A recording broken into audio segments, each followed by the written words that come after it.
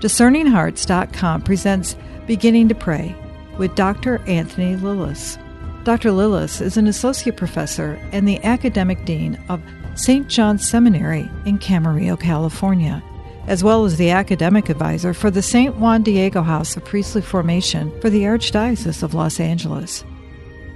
Through the years, clergy, seminarians, religious, and lay faithful have benefited from his lectures and retreat conferences on the Carmelite doctors of the Church and the writings of St. Elizabeth of the Trinity. He's the author of several books, including Hidden Mountain, Secret Garden, a theological contemplation of prayer. In this series of conversations with Dr. Lillis, we reflect on the writings of St. Elizabeth of the Trinity. Her retreat, Heaven and Faith, is the source of our current reflection. Beginning to Pray with Dr. Anthony Lillis. I'm your host, Chris McGregor. Anthony, thank you so much for joining us once again.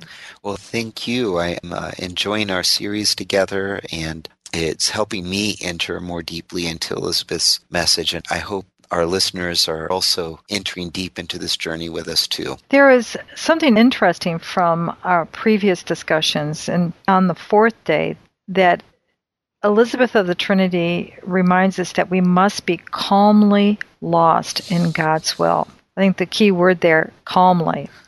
Because for many of us, when we get lost, especially in that interiority of prayer, to be lost to God's will, it would send us into a panic. Yeah, that's an interesting theme that you've picked up on, but it's another way of talking about trust. In the movement of faith, what faith really is you have a glimpse of what, in general, God is doing, but you don't really know specifically what it is. You have to trust Him to be working things out in your life. And when we're lost in God's will, we're seeking to obey His will for us in the day-to-day struggles of our life. But sometimes in our struggle to be obedient to His love and our struggle to live by love, it doesn't make sense to us.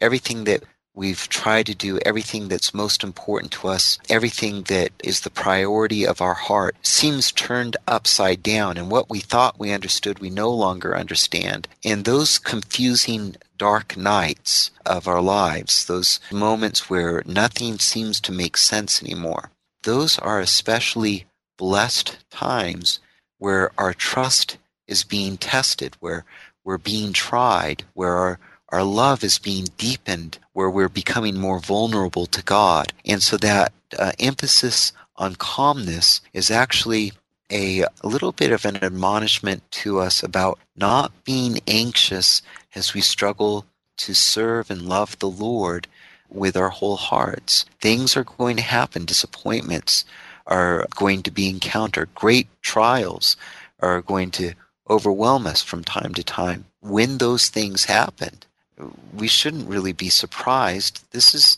something the Lord has allowed for us in His will, and we feel lost in it. We're not sure where it's going or where it's leading to, but if we trust Him, if we calmly trust Him, it gives Him space to act. It allows Him to be in control, and it disposes us to recognize what He's doing in different situations. When we're not calm, when we're anxious or fearful or fretting, all in an emotional upheaval driven by anger or whatever else might be driving us. When we don't have good self-control, we don't really get to see what God's doing. We can't cooperate with it in the moment. But if we do remain calm, even though we don't understand what He's doing, we can see what He's doing enough to cooperate with it in the moment. And so what a beautiful thing to concentrate on, calmly lost in God's will.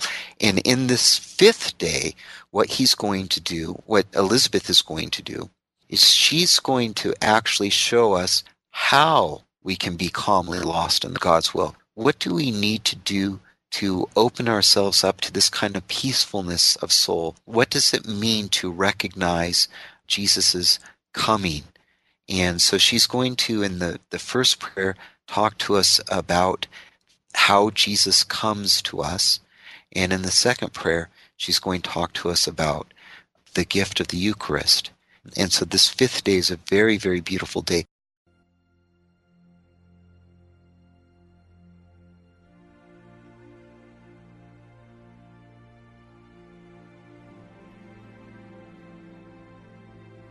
Behold, I stand at the door and knock.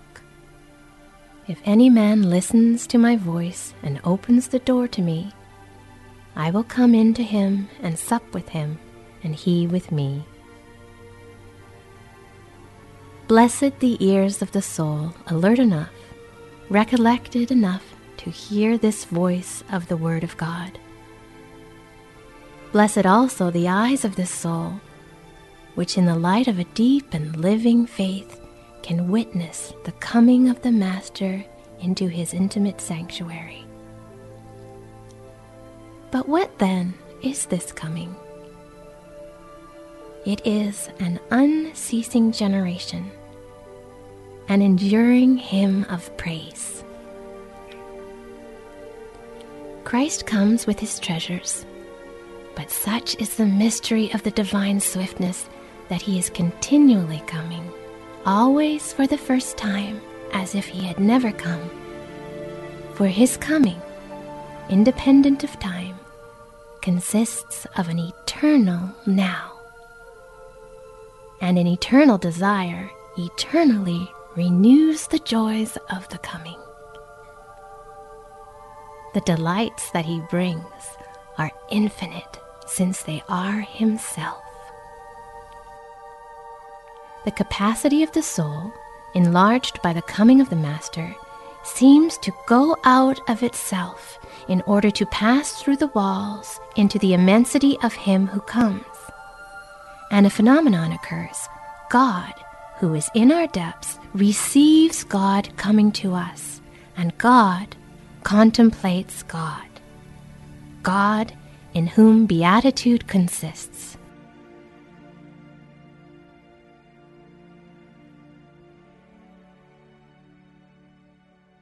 This first prayer just draws us right into the deepest truths of our faith. The Christian faith is rooted in a communion of persons. It's rooted in the Holy Trinity. From all eternity, the Father contemplates the Son, and the Son contemplates the Father, and they contemplate each other in such love that that love is personified, the gift of the Holy Spirit.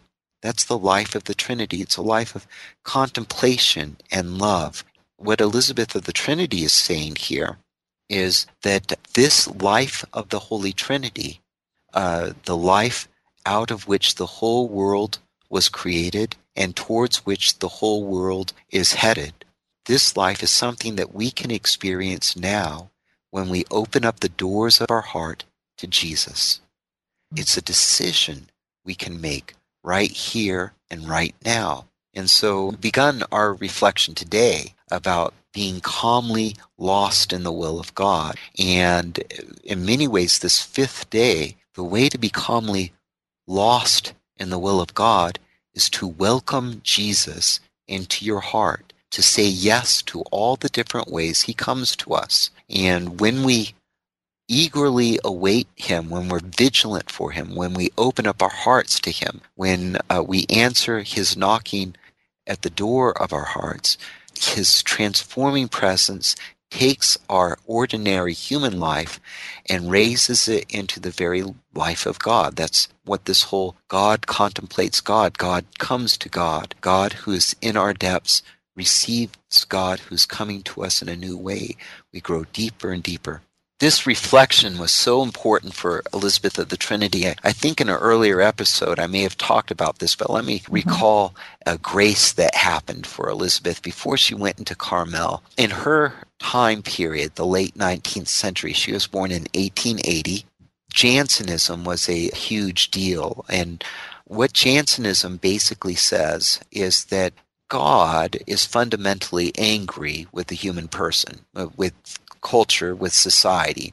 And because of this fundamental anger towards us, we need to satisfy, to appease his wrath by living a life of severe discipline, rigorous asceticism.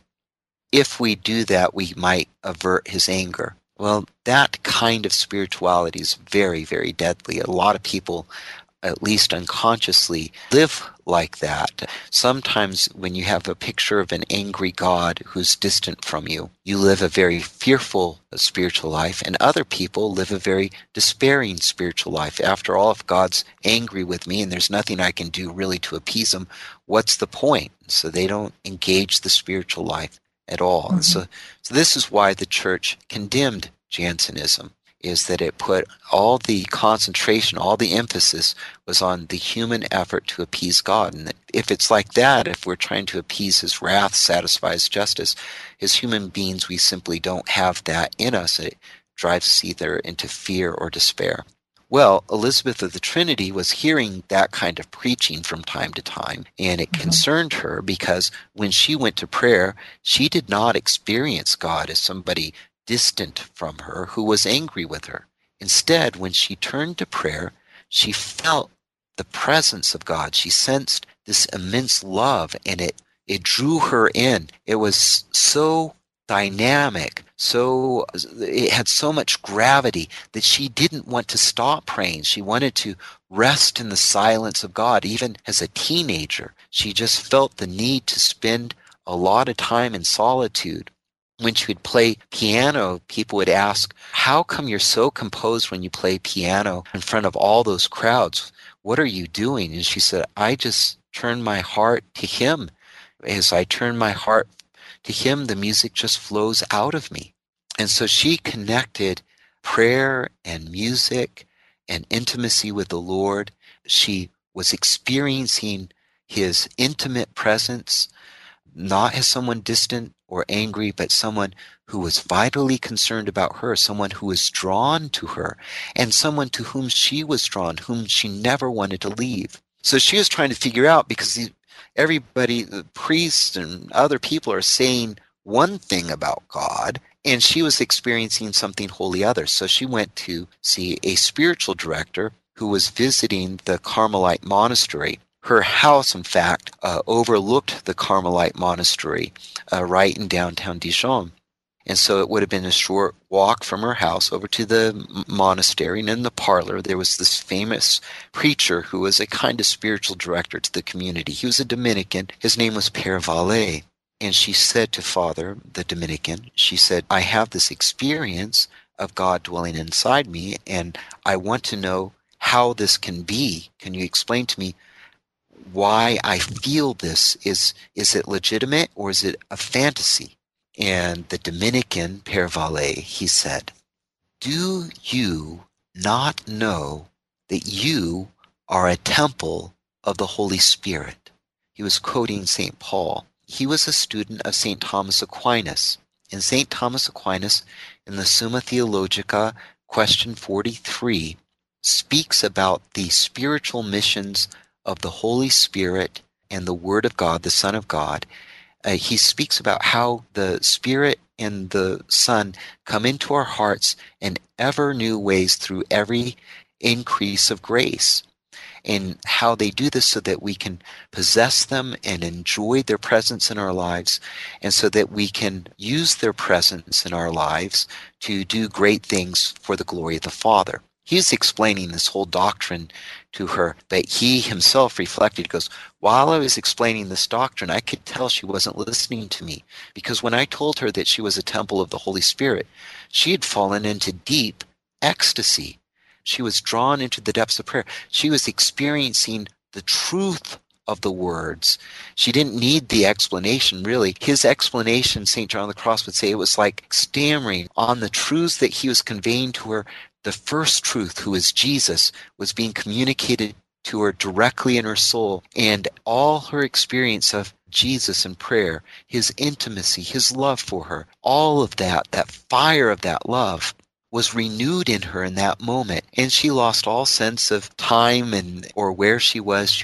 The ecstasy is a prayer where you get caught up outside yourself. You become aware only of God. And it's a normal experience. People who take time and spend time in prayer sometimes will taste this prayer like after they receive communion, Sometimes they will receive this prayer if they're alone in their room reflecting on a Bible passage. I once had a student, he was studying for the permanent diaconate. He lived up in Wyoming, and on his drive back from Denver to where he lived in Wyoming, it was like 10 hours away. Right in the middle of that, he was thinking about some of the things that we'd studied about in the life of prayer. And he began to think about how much God loves us and how present he is to us. And he told me, he goes, Anthony, I had to pull over and I had to stop the car and I got out. I just felt God's love come over me, and I couldn't tell you if it was 5 minutes or 30 minutes or an hour. I just was overwhelmed with the love of God pouring over me. This experience that Elizabeth had when she heard, do you not know you're a temple of the Holy Spirit? This experience lives in the passage that she's asking her sister to think about. Behold, I stand at the door and knock. If any man listens to my voice and opens the door to me, I will come in to him and sup with him, and he with me. Blessed the ears of the soul, alert enough, recollected enough to hear this voice of the Word of God. Blessed also the eyes of the soul, which in the light of a deep and living faith can witness the coming of the Master into his intimate sanctuary.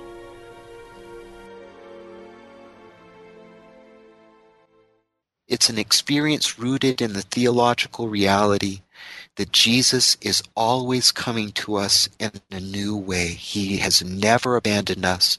He never leaves us. He's always new. There's nothing tired and old about the faith.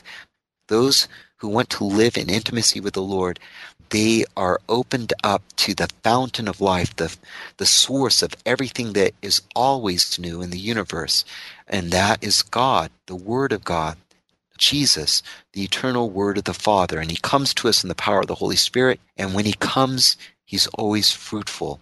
Isn't that a beautiful truth?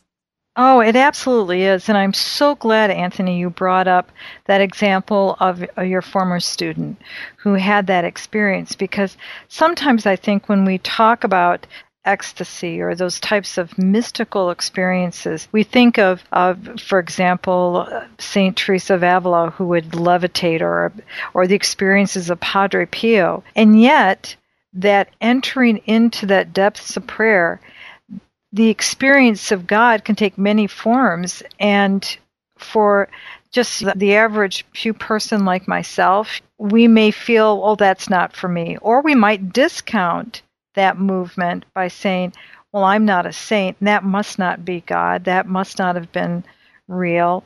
And instead of resting in that, experiencing that, we cut it short because we don't think that could possibly be for us.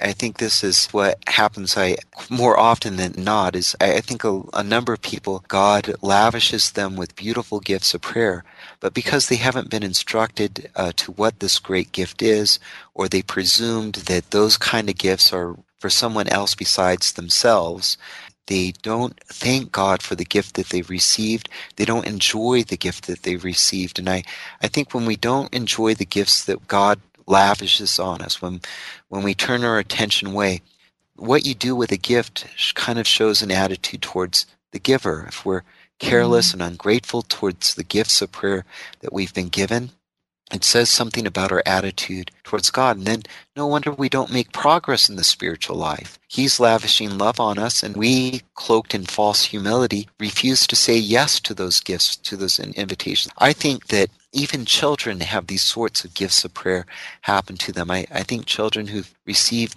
First Communion will sometimes experience deep moments of prayer and not realize the gift that they've been given. Or sometimes a young person walking out in nature, in a forest or along a creek bed, all of a sudden will be caught up in the beauty of God, and their soul rests in it, and they feel his presence. Well, unless someone has told them that this experience that they've had is a very real experience of God, that it's not just their fantasy, and it's not something to be afraid of or ashamed of, but it's a gift from God, it's a sign of how much God loves us. Unless they've heard that from someone, they're apt to not realize the moment of their visitation, the coming of Jesus to them. They're likely not to recognize that Jesus himself is knocking at the door of their heart. And this is why it's so important today to talk about prayer, to catechize about prayer, especially with our young people, so that they're ready to say yes to the invitation of Jesus who knocks on their heart. And disposition, too, is key here, isn't it?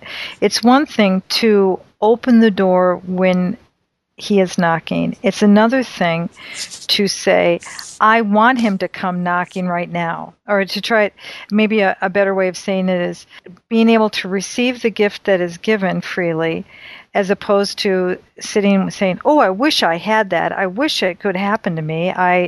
Do you know where I'm going with this? Oh, yeah. And this is another terrific problem that I find when we work with prayer today. A lot of people look at prayers, especially experiences in prayer, as like an achievement, something that I can produce, something that if I wish hard enough, I can get. Lurking behind that is really this lust for experience that consumes our faith today, and it's very, very sad, and it really is quite tragic. People can become so occupied about whether I've experienced this or that the gift the Lord actually wants to give them, which is always better than the experience they think they want, they deprive themselves of it. Here Jesus is offering them their very heart, and they're worried about whether or not they're in a psychic peaceful state of some kind or another.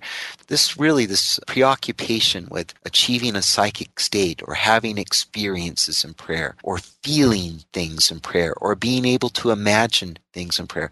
One of the things that does is it limits prayer to my own psychological activity. And if prayer is limited to my own psychological activity, I'm never really free of myself. I never really go beyond my psychological operations. I'm imprisoned in my own big fat ego.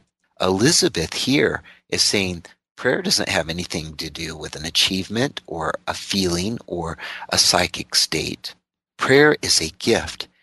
And all the ways that Jesus can come to you, they are totally beyond our comprehension. They're beyond what we can expect. They're beyond what we can imagine. And they're always better than our expectations and our imagination or what we think we ought to feel. When we surrender and we're open to what God wants to do and allow him to come the way he wants, when he wants, we're letting him be the Lord of our prayer. And we enter into the essential quality of giftedness.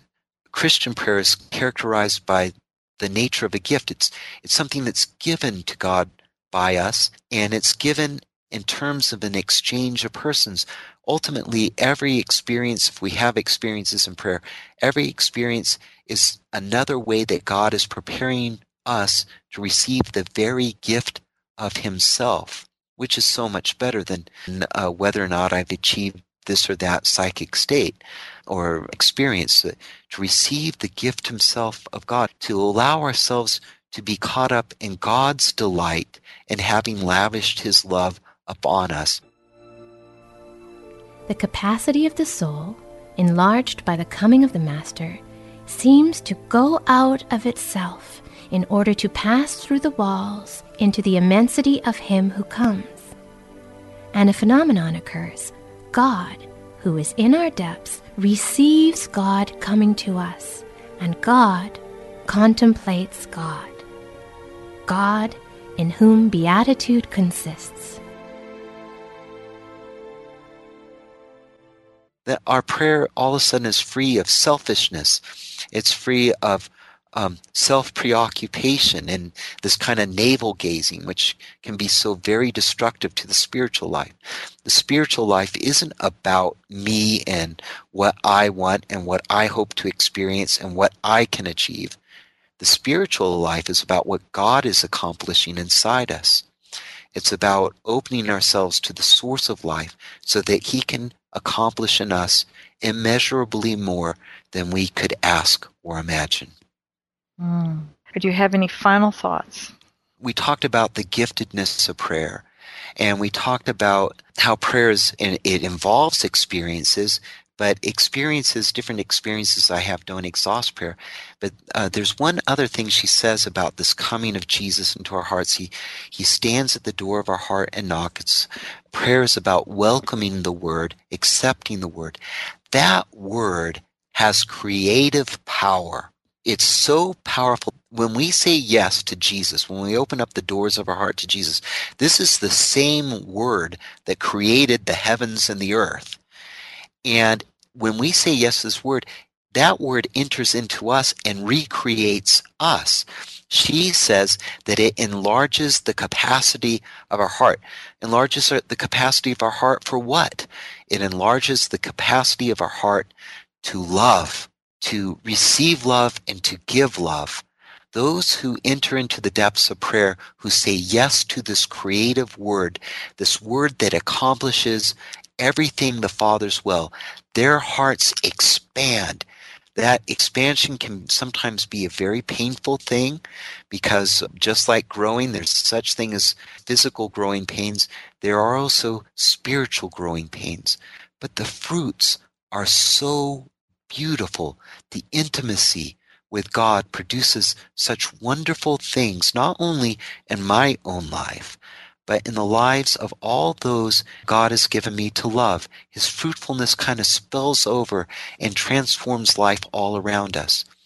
And that's one of the virtues that Elizabeth is talking about in this thing. What allows God to expand our hearts in this way is this generous hospitality of welcoming the Word who comes to us, the Word who is Jesus. I think we went so many different places in that last reflection, but this is so important. It's so characteristic. If somebody's asked me, well, okay, it's a gift. Prayer is a gift. How do you know you've gotten the gift of prayer? The answer is your life changing? Is your heart getting bigger? Are you loving those that God has given you to love? Has your devotion to the Lord grown deeper and more intense? Is your life on fire for Him? If you start saying yes to things like that, then God has given you a very beautiful and a very wonderful gift of prayer. Well said. Thank you so much, Anthony. Thank you. God bless you, Chris. You've been listening to Beginning to Pray with Dr. Anthony Lilles. To hear and or to download this episode, along with hundreds of other spiritual formation programs, visit discerninghearts.com. This has been a production of Discerning Hearts. I'm your host, Chris McGregor. We hope that if this has been helpful for you, that you will first pray for our mission. And if you feel us worthy, consider a charitable donation, which is fully tax deductible, to help support our efforts. But most of all, we hope that you will tell a friend about discerninghearts.com and join us next time for Beginning to Pray with Dr. Anthony Lilles.